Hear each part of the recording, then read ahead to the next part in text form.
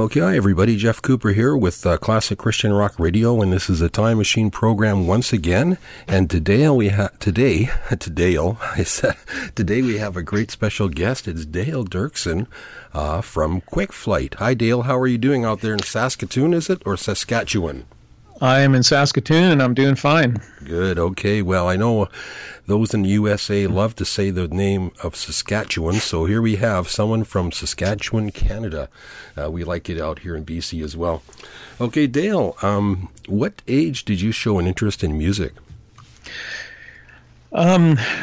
That's a good question. I found out something interesting when I was younger, and that is that not everyone in the world had a song in their head at all times, and that was a surprise to me. But that's kind of probably where my musical interest is I just always had something in my head.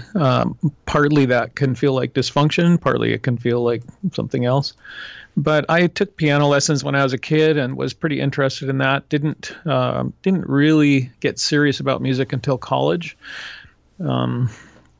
But I had a parent who had determined that I was going to be a classical pianist when I was quite young, which means I did a lot of piano. I actually did my grade 8 Royal Conservatory when I was 12, which was a really bad idea, and determined I would never play music again. So that's kind of the journey, on and off. But college is where it really started doing it more seriously. When did you start performing and recording? I did a little bit before college, but mostly it was a college thing. And so I was a music major in college. I have a degree in composition, and a lot of that included traveling college groups that went around, kind of, the Christian college thing. And so lots of performing across most of Canada, I guess. And so mostly vocal stuff, a little bit of instrumental. And then when I was in my third or fourth year in college, I can't remember exactly, I was in a band, and it was controversial then. That was 1978 or 79, and so rock music was controversial at the time. So we played a fair amount, but mostly in the confines of the school. Just so happens that Rick DeGroot was part of that band too, so Rick and I were both part of Quick Flight. So you had known him before you joined Quick Flight, or you're not on the first album, correct? Correct. I grew up with Rick, so we were buddies in probably elementary school. And then we did play in a band, and I was trying to think of what the name of that band was in high school. Briefly, we played together, and the most memorable thing of that was one day we were driving away from a practice with an old black, I think it was a Ford from the 60s, and we had a whole bunch of instruments in the vehicle, and the vehicle started on fire. And it was a terrifying moment, when the guitars might burn, and the fire department came, put it out. But that's probably the most memorable thing from that band, unfortunately. Not really music. Anyway, Rick and I have known each other, since probably 1970. Well, that's terrific. Earlier. Wow. So when did you join Quick Flight? How did that come about? Obviously, friends with Rick. They needed another keyboard player, or did they? I guess they did have a keyboard player at the time. Yeah, so after college, Rick kind of went off and did the Quick Flight thing, and I did a solo thing with another guy, an actor, and we did kind of music drama duo, lots of comedy. We played 200 dates across U.S. and Canada in about 8 months, and it was actually pretty good, pretty successful, sold records, did all that stuff, but I felt like I needed to do something different.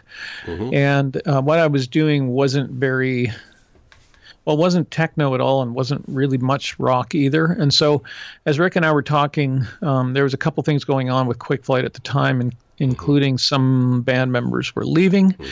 And Rick was the keyboard player at that point, and he kind of felt like maybe Quick Flight would be better served with 2 keyboard players. Okay. So I dropped the other thing that I was doing and and joined the band.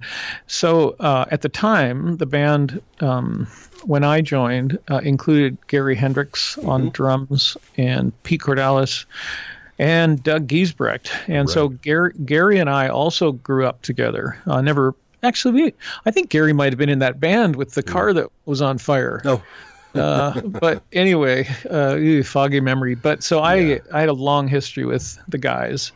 And when I joined the band, like I said, I joined as a keyboard player. That changed pretty fast.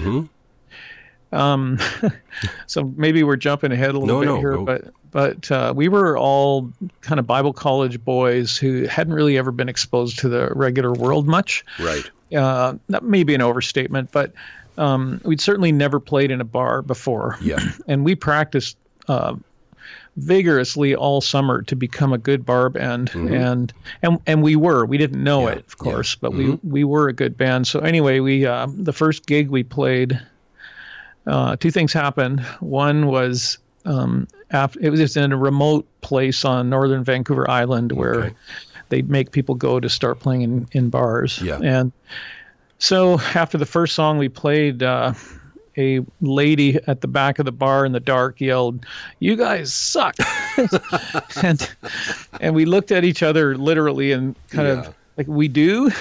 Yeah, crap. We worked so hard at this and we suck. And we didn't know that we were probably the best band that ever played there. Were you loud? But you were loud sucking, right?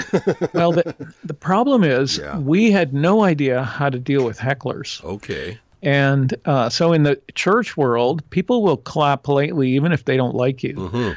And in the regular world, I think people are more likely to say what they think, and they're kind of hoping for a response.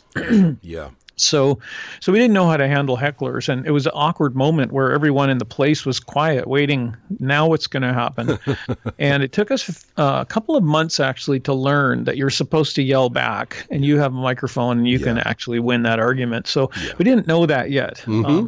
But that's the one thing that happened. Another thing that happened was one of the guys in the band, I'll just not mention his name, but I think it was a little too much to suddenly be thrust into that world. Yeah. And that was actually his last night. Wow. So we had to fly in a player. I don't even know if we could fly into that place, but we got in another player, and anyway, those are two things that happened our first gig in a bar. So how many was that for a year or so, or did you spend a year doing that, or quite a lot of time? Yep, most of a year, and we were managed out of Vancouver, and we ended up playing A rooms, not the. Well, I don't know if I should really say this, but they used to call that the toilet circuit. Yes. It was kind of where you paid your dues, and it was rougher, but we ended up playing some A rooms, and it was much better. And I know, people wonder, why did you do that? And at the time it was extremely controversial. It was not affirmed by our church or by many of our friends from Bible school that we were doing this, but we really felt like we needed to learn how to play better. Yes. And you just don't get that playing 6 or 7 gigs a year on the Christian circuit in Canada. Yeah. No. And you also don't get it when everybody claps politely, Right. So that's part of our reason was we felt like we needed to learn to play. And so we did. We did sometimes, I think one time we did 12 straight weeks. Oh, boy. Six nights a week, 1 day travel. And, we'd practice in the afternoons. And so I think it worked for us. Yeah. We learned to play. I ended up being the bass player, which I'd actually never played bass before. Okay. And because that person in the band also left. And so I learned that, and that was fun, but, you learn by playing. And so we played top 40, learned a ton of new songs. And it's really good for us to learn how to do that. And you can't really make a living, at least at that time, you couldn't really make a living as a musician, a Christian musician in Canada. So it was a way to make a living. Yeah. So it's good. It was good. Interestingly enough, I was at one of those gigs in Vancouver or Burnaby somewhere. I can't remember which one it was. And I spoke to, I think it was your manager at the time anyway, and I got it. I says, they're trying to get their licks together. They're really trying to get together as a band and get tight. And I didn't hear any Quick Flight songs, so a little disappointed. But I heard, I know it was Devo and I think Sting, a little bit of Police. I'm not sure. In that genre, anyway. Yeah, so do you remember where that was? I'm just trying to recall. So it's, like I said, it was either Burnaby, somewhere in the Vancouver area. So yeah. Vancouver area. So one of the A rooms, as you say. Yeah. There was a club we played called the Rock Box. Okay. And we played that more than once. That might have been it. So what we did, I mean, we really were a club band. We were playing for the dance floor, and that was fine. But we did throw in the odd Quick Flight song. Okay, yeah. And of course, those would have all been from the first record. If I'm right, you did them a little faster, right? you punked them up a bit. Am I right? Maybe not intentionally. Yeah, because I know bands play faster live. I just try to remember. I think it was, a different, edgier version of a Quick Flight song, maybe. Yeah. Yeah. Well, sure. And at that time we had a live drummer. Yeah. So our tempos were definitely impacted by the moment. Right. Later, of course, after the Decent Beat record, we used digital drums, and those don't lie. I know. They keep the same speed. Yeah. Fortunately, you're one of the few bands that I did like the digital drums. I'm not a big fan. I'm a drummer myself, and I like the live drums. But you somehow kept it together, and I think your overall music was just great. So you went from 6-piece band, I believe, down to 3 or 4, was it, at the end? At the end, it was 3. Yeah. Plus that drumulator. Yeah. So it can be 4, yeah. And who programmed that? You must have programmed it.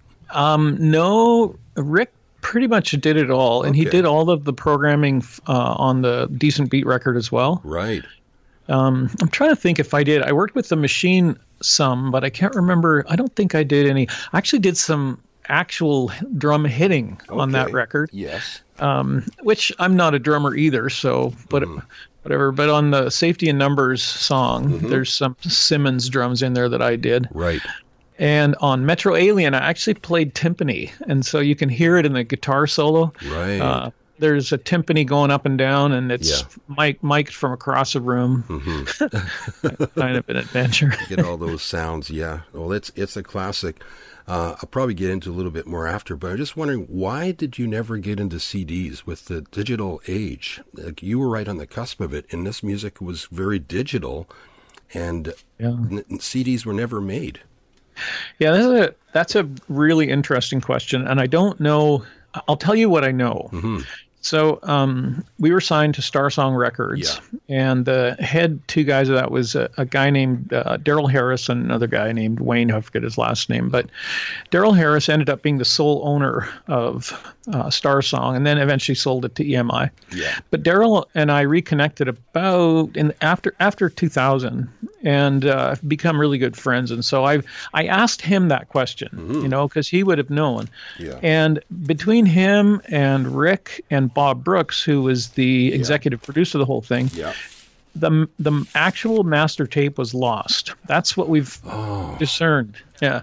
So the only way to do CD would be to do it off of something else. So I have CDs that are just off of a record, but like on vinyl. But I have some as well. I know what you mean. Yeah, so that's the story I got, and that probably the person who would most know that was true would be Bob Brooks, and from what I've heard, I'll have to ask him. Does he? You know Bob? I've met him. In fact, I've told the story before. I was in a recording for Servant's second album, and he asked us to leave. I'm pretty sure, because there was too many people in the room. We weren't noisy or rude. You think he just, what are all these people doing here?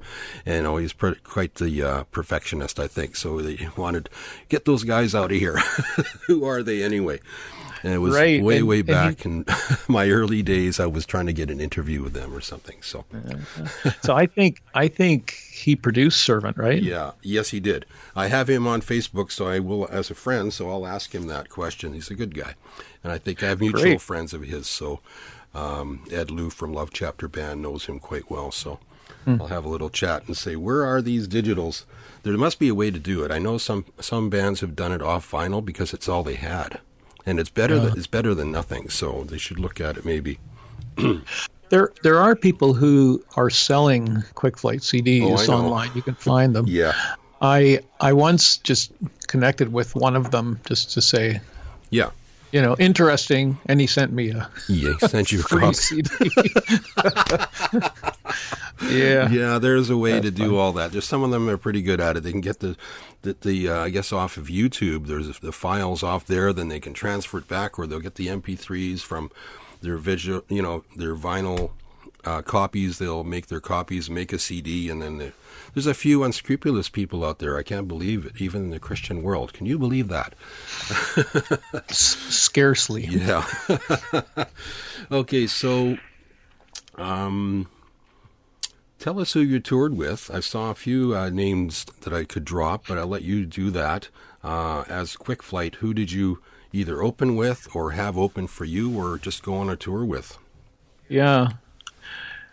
A lot of the connections we had were festival dates. Yeah. So we didn't do a lot of just us and somebody else touring, Right. but probably the only one that when I was part of the band would have been with Steve Taylor. Right. I think Quick Flight did some dates with Servant, but it would have been before my time. Probably a Toonsmith special. I think it was before that's when I saw them first. They had opened for Quick Flight, or for Servant, and their album had just come out. So I probably picked the album up. I've actually got the original right here in front of me, the Toonsmith Nice. vinyl. I got both vinyls, so proud of those. I actually have a few of that first record still in plastic. Really? Yeah. Oh. I don't know if they're worth anything to anybody, but I do have them. Yeah. I only have one of the Decent Beat record, and it's an American pressing. Mm-hmm. The difference is there are some words scrawled in the center of the vinyl. Oh, really? Well, let's have a quick look here. It's a Star Song, right? Yeah. And mine's an American pressing.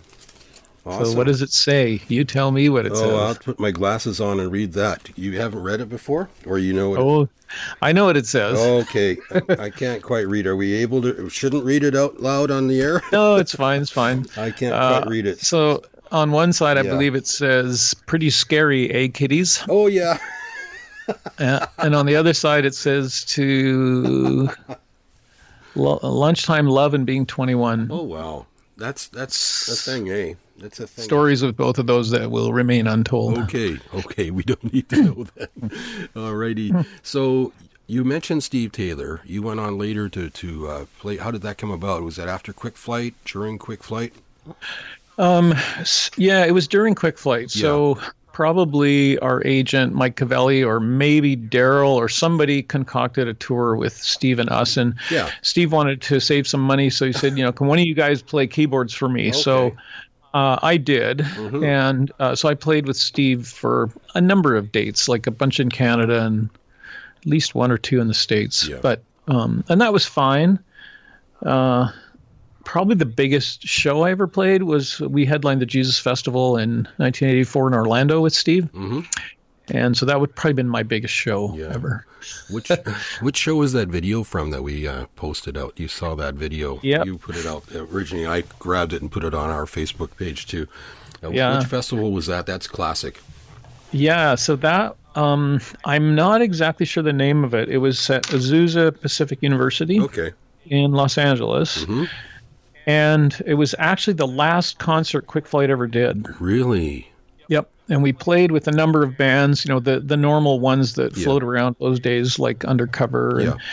And Steve Taylor is part of that. But Kerry Lifgren and some of that crew were part of that too. Really? Great. Yeah. So, it's kind of a moment. Unfortunately, I think a lot of the people who were at that place were looking for music more like what we were playing, right, and less like Kansas. Yeah. And so at the end, I think they said there were about 8,000 people there, and I remember kind of standing toward the back of this football thing, and people were leaving as the good players were playing. Yeah, and I remember thinking, now you guys, this is the good band. You don't leave. But I think they maybe were seen as old or something. I don't know. Oh my goodness! Wow. Yeah. So I would still see all those groups at one show and be happy. You know, that's me. Yeah.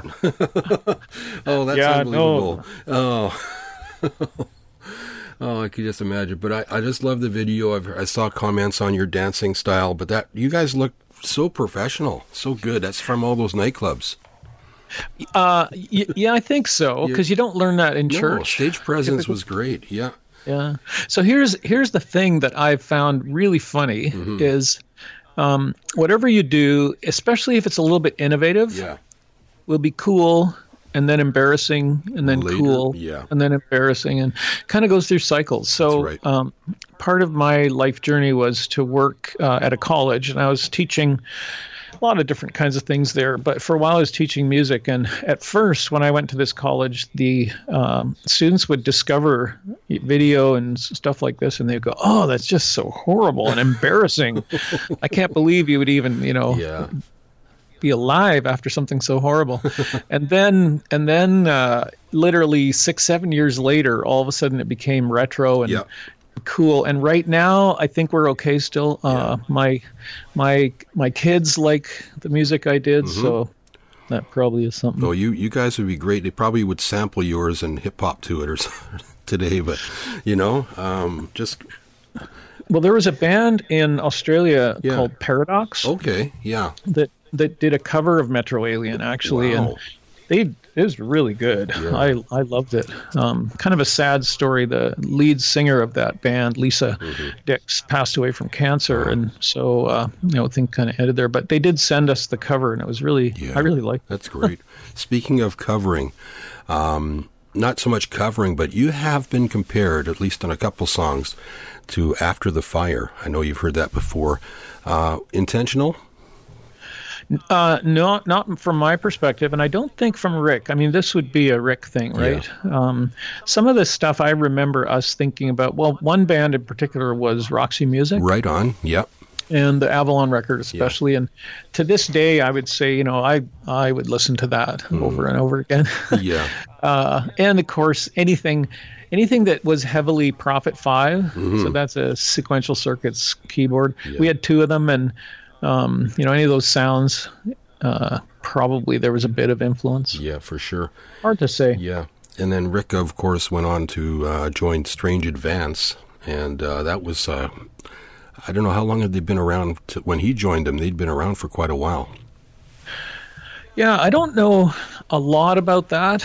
I know it was kind of concurrent, right? Like there was some playing there, and I know they did some really big shows. I mean, they did a tour, I think, with Tina Turner. Yeah. But and they had very interesting music, guitar synth stuff. Yeah. It was kind of intriguing, but I don't know that much else about Strange Advance. Yeah. I have to catch up with him sometime and ask about that. Any memorable gigs that you've talked about a few things? Sure. Okay, so one memorable gig that was good, played in Calgary at University of Calgary. It was a full room. I can't remember how big the room was. Not huge. Yeah. Like 500 maybe. Yeah. But the cool thing was we played with Steve Taylor, but on the billing we were top billed. Oh, good. And I was playing with both, so whatever. But that was a kind of a cool moment. I loved playing the Ichthus Festival in Wilmore. So it was not in Lexington then. It was in Wilmore, Kentucky. And just was such a great feel. Loved the time of year. I think it was April, and it just was great. And I played with, I played with Steve, and then Steve Camp said to Steve Taylor's band, can you play with me too? And I'm thinking I'm pretty spread thin already, so I bailed, but everybody else joined in there. Yeah, so okay, those those were some positives. Yeah. A funny story that I think I can tell. So we did I think 7 dates in a row at one point and there were 6 of them were in Canada and one was in Orlando. So that's the Jesus Festival in '84, and Quick Flight didn't play Orlando, but Steve did. So I went with him, and so literally 7 straight days. I think Cranbrook, BC, Orlando, Calgary, 3 dates in a row, 3 nights in a row. So didn't see a bed much for 3 days, and got to the gig in Orlando, and it was a big show, about 20,000 people, and we go to the stage, and we're headlining, so we're the last thing on the show, and we played a couple of songs, and it's the classic, the crowd goes wild, and they've been waiting all night for Steve, and great, and all of a sudden I noticed to my left, on the side of the stage, policemen. Uh-oh. And I'm thinking, I wonder what's up. I'm a Canadian. Am I getting deported? What's going on here? And of course, thinking I was the center of attention. Yeah. But so they come to me, which was freaky, and they said, "Hey, you got to shut it down." And I said, "What?" I'm looking out at 20,000 people and looking at these couple of policemen. They will shut it down. They said, "Yeah, there's a bylaw in Orlando. You can't have an outdoor concert after 11 o'clock at night. Oh, and it's my. 11:30. Oh. So you got to shut it down." And I'm thinking, as if. So I said, "Go talk to Cactus." So Cactus Mosier, Scott Mosier, is the drummer. He went on to do Highway 101, currently married to Winona, and doing a bunch of stuff like that. So he went on to a legit, pretty significant career in country music. But he's just a great guy to send the police to. So I did. And then he went and talked to Steve. And so now Steve has to explain to the crowd, we're shut down. We played 5 songs. Oh, boy. So that was a pretty epic and memorable occasion, especially because 3 nights, or at least 2 nights with no bed, and airplanes and airports, and 5 songs, and kicked off the stage and go home. So that was pretty memorable. Yeah. Oh, boy. Well, what challenges, that's a definite challenge, has the Christian music scene given you with Quick Flight over the years? Not just the scene, but I guess the church as well. I like to throw the whole thing in there. Right. I've gotten communication from people thanking me for being a pioneer. And I think it's people who were able to play a style of music or in a kind of venue or whatever without feeling like they were being criticized a lot. And so that's probably a significant thing for me, is just trying to navigate a time when there were a lot of people teaching that what we were doing just wasn't right in the church. And it wasn't honestly a particularly great time spiritually for me. And so, here I was wondering about a lot of things, asking a lot of questions, and having my church really be very unsupportive. Just trying to figure out how do you navigate this? This is the time I need the most support, and it's not there. Right. This might be strange for someone to hear today, but I grew up in a world where people who went to nightclubs were dark and sinister and sad and depressed, and that was just it. And I'd even written songs about that. And my shock was I found that the people in a lot of the bars we were playing were actually not unlike my church friends. Right. That was a surprise to me. Partly the quality of person. Of course, there's all types of quality of people everywhere, but there were some really good, caring people. I was surprised to find out how many people went to A rooms and didn't drink. Right. Because they wanted to hear music. That's right. I was surprised at how caring people were. And so that was really a challenge for me. And some people say, thanks for being a pioneer. That's fine. Nowadays, it's not as big of a deal. To play in a club, or to play a more of a religious setting or a non-religious setting. That's not that much of a deal. I don't think anymore. I don't think so either. But it was a really big deal then. And so that was painful, and I don't think there are necessarily any different challenges spiritually than any other kind of job. It wasn't a great time for me, but without support, it was even more challenging. I think. That sure would be. I mean, when you need it the most, you weren't getting it. That's instead of trying to build people up, a lot of the church at that time, or people in the church, would look for opportunities to criticize or tear you down and not see what you're doing. I was going to say, too, a lot of people going to the nightclubs are going to there for the same reason people go to church, They want to be with people. They're looking for someone to talk to and maybe just have, enjoy people's company and get some advice on life. Yeah, sure. So community, of course. For sure. I think, so in retrospect, that time was really important and formative for me because, first of all, I really gained a different understanding of what people were like outside of the church that I think was just a lot more accurate. Yeah. Plus, I wanted to eventually I ended up being in church leadership, and I wanted to be the type of person who could encourage and support people who maybe were a little further onto the edges. Yeah. And I still feel that. Yeah. I still feel a very strong desire to connect with, support, whatever the right word is, those who are disenfranchised or marginalized by either the church or society in general. And that probably came out of that. That's good. So that can I tell a story about? So I was living with my senior aunt when I was playing in bars in Vancouver, and she was a single aunt, very close to me, but she was older. And one day she said, "I'd like to come see you in the bar." Yeah, and it was bar. a bit of a terrifying moment for me because the fact that she wanted this is important to me that it was okay with her. So anyway, I warned the staff at this bar, and she came with her single sister, so two single aunts, and they're old, they're church lady type people, and I told the staff they're coming, take care of them, be nice to them, and so they showed up, and the staff treated them like princesses. Great. And they got them a table with good sight, not as loud, gave them free non-alcoholic drinks as much as they wanted. Just treated them so well. And so I later that night I got home, and it was 3 a.m. or something, and my aunt was asleep, and there's just a note there, and the note said, I expected to be, what was the word?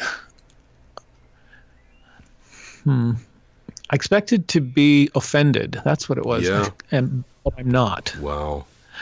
And it was just really an important moment for me. That's wonderful. That's a great story. Yeah. That really is. You started to touch on this a little bit because you mentor people. What advice would you give new artists? You've mentored and taught a lot of young musicians in their Christian walk as well as their musical walk, I'm sure. Tell us a little bit about that. Yeah, so one of the things I learned way after I toured was that I'm a fairly strong introvert. And when I was touring, I don't think we talked about these things or didn't know it or whatever, but when you tour, you're just with people all the time, and the expectations are absolutely brutal for an introvert. Yeah. And there were times when I felt like I was literally losing my mind, and I had no idea why. Yeah. So I've worked with some musicians who do tour a lot now and are exposed to a lot of people, and a lot of them are introverts. Yeah. It's not uncommon, maybe at least half, but maybe more. And so one of the things I would say and have said is know yourself, understand yourself. And so I worked with one guy who's a very strong introvert, more than me, and he tours all over the world today. And with him, I just said, so how are you going to survive knowing this about yourself? Yeah. And he built systems for himself to be able to have time to get away from people, just how he structured his life on the road. Wow. And I think he's done really well.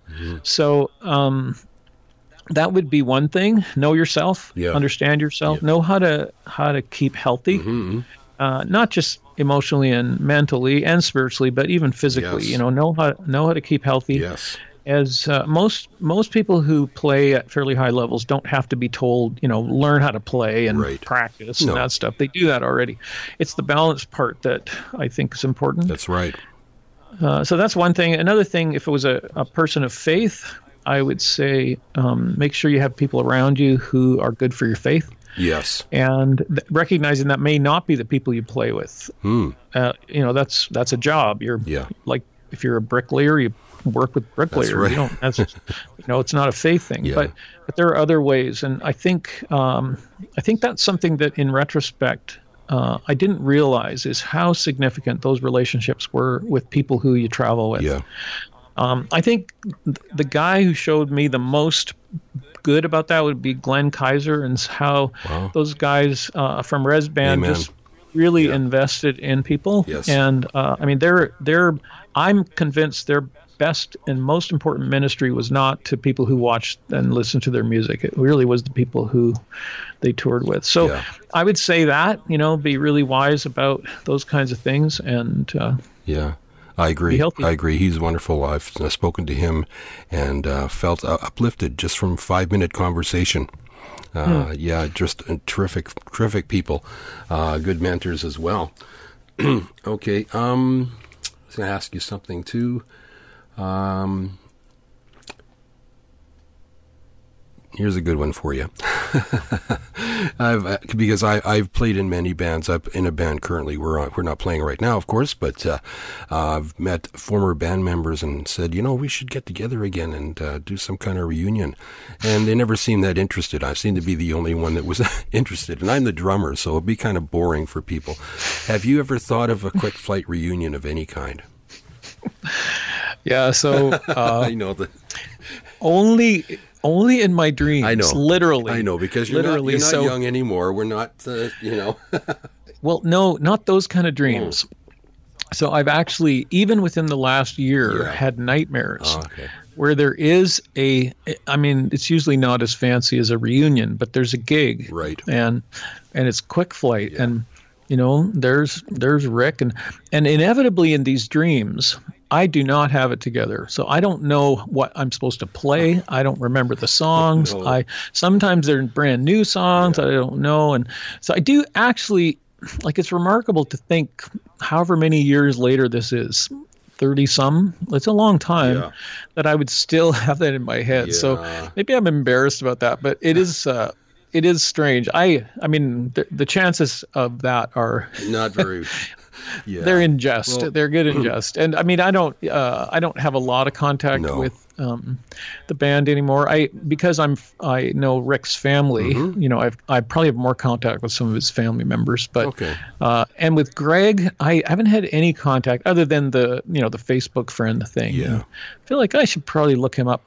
The members of the original Quick Flight, some of them I also have connected with a little bit over the years. But not that much. No. My journey has been a little more varied. Because that would have led to my next question. We talked a bit earlier. There's no chance of any releases, remasters, or hidden tracks of Quick Flight songs we've never heard anywhere hidden that we can hear in the future. Well, there are some. I'm sure there's lots of recordings from practice or something. No, there were some that were done at Little Mountain, and but it would have to be Rick who would make the call on those, and I have them, but and they're interesting. I think we were looking at kind of what was the next step for Quick Flight, and the next step would have included a live drummer. I'm pretty sure of that. For sure. Yes.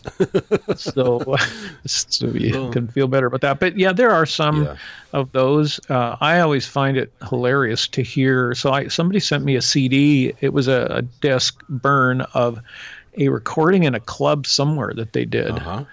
And it was great. I loved it. I mean, you're kind of embarrassed a little, but off the board mixes are pretty good, aren't they? Some of those. I don't even know how this was recorded, but it was pretty fun.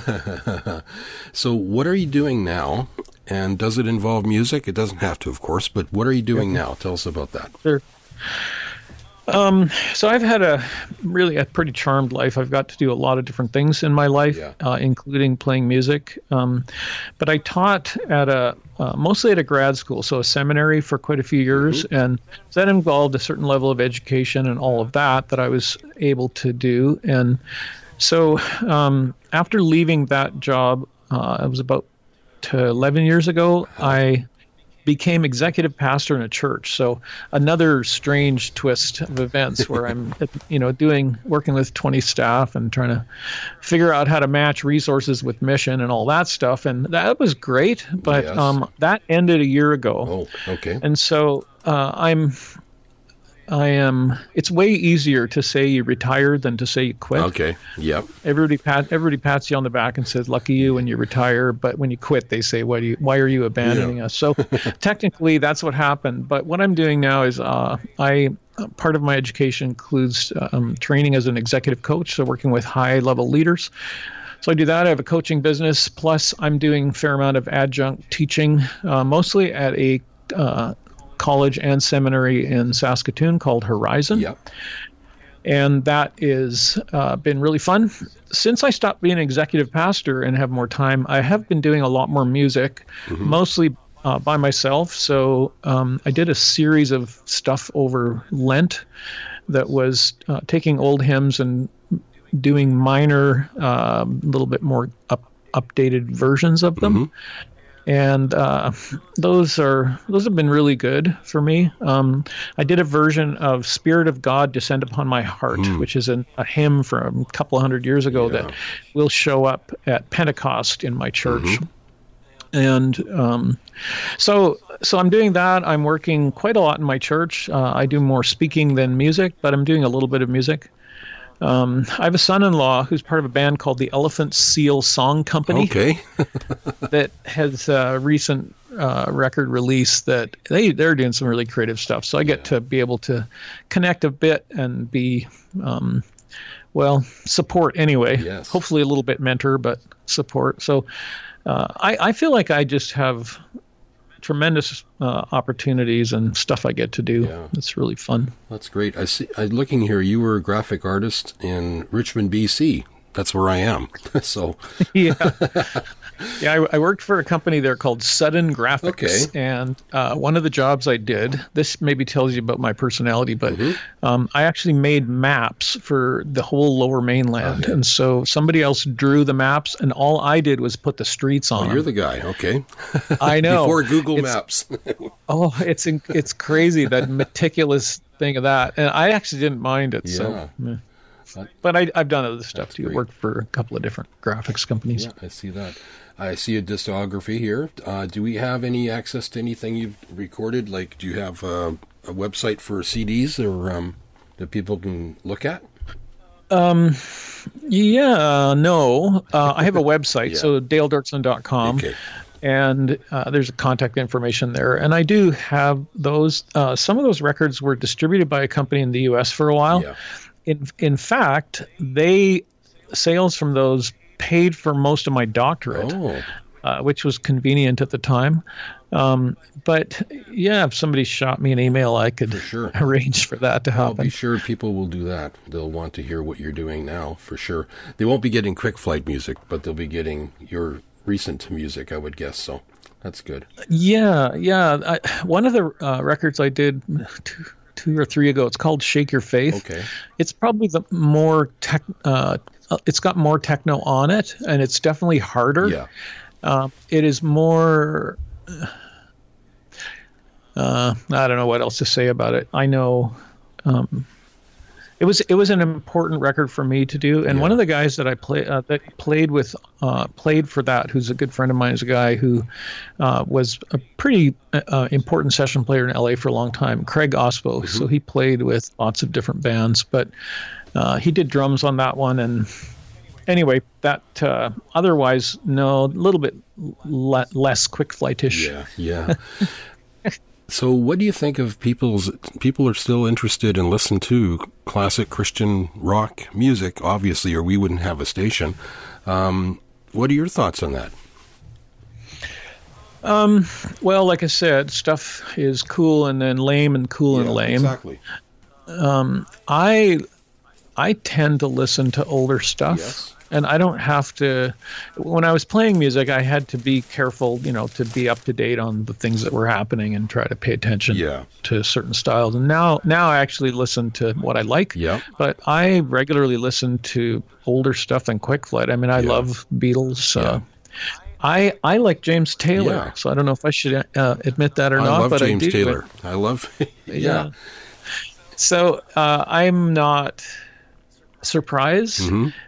What is surprising, and I just got to say, the more time has gone by, the more I've appreciated really the musical talent and I would say genius of Rick DeGroot. Yeah. Rick's writing and production is just really phenomenal. And so I think that's the reason why stuff ends up sticking around. There's a lot of stuff that just fizzles and it's gone. But if stuff stick around, usually I think that's where it's from. And I would give credit to Rick for that. And I've told him that it's weird at the time. You don't always sense it, right? When you're just playing, you're just in a band and whatever. And I mean, Rick really was the main force behind Quick Flight, but just recognizing his skill and creativity levels has been, I think that contributes as well. And then there's nostalgia, of course. For sure. People and it makes us feel young. You were going to say people like you and me. That's right.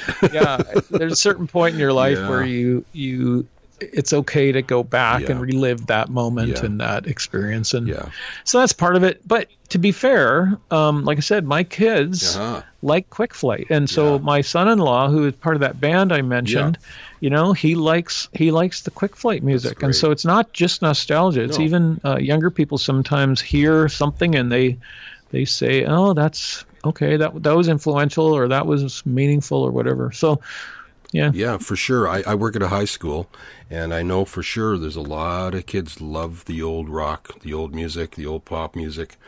I'm surprised. A lot of times they'll have their little dance contest, and there's old songs they're using. And they even had a lip sync contest, and here they were doing, what was it now, Coco Cabana or something. I thought, they're not doing, D-Jazzy, whatever they call them now. I don't even know who the artists are now. They're doing old stuff, and they like it. Or someone gets up and does an Elvis impression, or another group's up there and they're doing the Beatles, like you say. So I think it's great. What do you think of the music scene today? Like, I know it's really so different. To make an album today, I mean, people don't even buy albums. They buy a single or download something. I have felt in the last couple of years that the level of talent at the Grammys is just off the charts. I'm just amazed at how good people are. So that's one thought. But diversity, the talent is definitely there, right? Yeah, and I listen to stuff like what Billie Eilish is doing, and I feel like, oh, that's techno. Yeah. I recall that. Where did they get that from? Well, and the amazing thing is, they're doing it out of their house or something like this. Kind of reminds you of the Annie Lennox and the Eurythmics, and doing overdubs in the final mix and stuff like that, which I feel I just love that. Yeah. And so I think the fact that that's still there when you can. And who knows what digital processing happened with Billie Eilish? I don't know, but you can still do that. I can still record out of my basement in stuff that's okay. Yeah. It's an exciting time, I think, for music. Yeah. And even our current kind of lockdown stuff that's brought out all kinds of creativity it's a plus in a really dark time. Yeah. So I feel really encouraged about the music. It seems like everybody who has a guitar is up on my Facebook feed doing a live from his room, and they're pretty good. Yeah. They're pretty cool. That's great. Well, this has been awesome. Wonderful to catch up with you. Have you got any final words for our listeners? Any words of encouragement? To say whatever you'd like. Sure. So I worked with a musician, really good guy. Ended up spending a lot of time with him when he was a college student and I was a professor. I mean, think of that. The professor gets to play in a band with the student. Yes. That's pretty cool. Yeah. But, we worked through some stuff and wondered about what is it like to tour and what, is that really the dream that you're going to have? And I told him some of my story and how, that was good for me, but I also had other dreams and other things I wanted to invest my life into. And and at the time he said, he was, well, yeah, fine, but I want to be a rock star. And he didn't use those words. But anyway, he ended up playing with a band that's fairly known and doing a lot of touring and writing and, really had success and kind of had the same journey I did of feeling like, okay, that was good. But now I feel like I want to invest in something else. And I remember when he contacted me and he said, that thing we used to talk about, he says, I'm there now. I want to invest in other stuff too. And I think that's something that's important for up and coming musicians, to say you may just love playing music for 10 years. And it may be great, and it may be formative, it may be just really good, but that may not be the end for you. There may be other things that you do in life that maybe are even more significant, both in this world and the next. Yeah. And so that's okay. Don't feel like you're either, you've lost your way because you don't want to play anymore. Yeah. Or that one is better than the other. One time I was talking with somebody, and I was just telling him about some of the stuff that I had been able to do musically, and he said, "Oh, that's incredible." And I said, "But you want to hear something even more incredible?" He says, "Yeah." And I said, "I got to work in a camp with kids, and I got to invest in kids' lives that I believe is an eternal investment, and that was amazing." And he looked at me like I was from another planet. Yeah. But I think that's important for people to realize is there's so many really important things to do in life.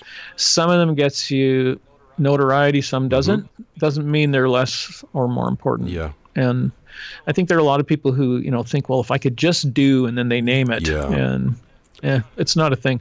Find a thing that you're good and wired to do, and that may be more than one, and do that. Yeah. Good advice. Good advice. Thank you, Dale. Dale Dirksen from Quick Flight, and this has been Classic Christian Rock's Time Machine program. And thank you again, Dale. Thank you.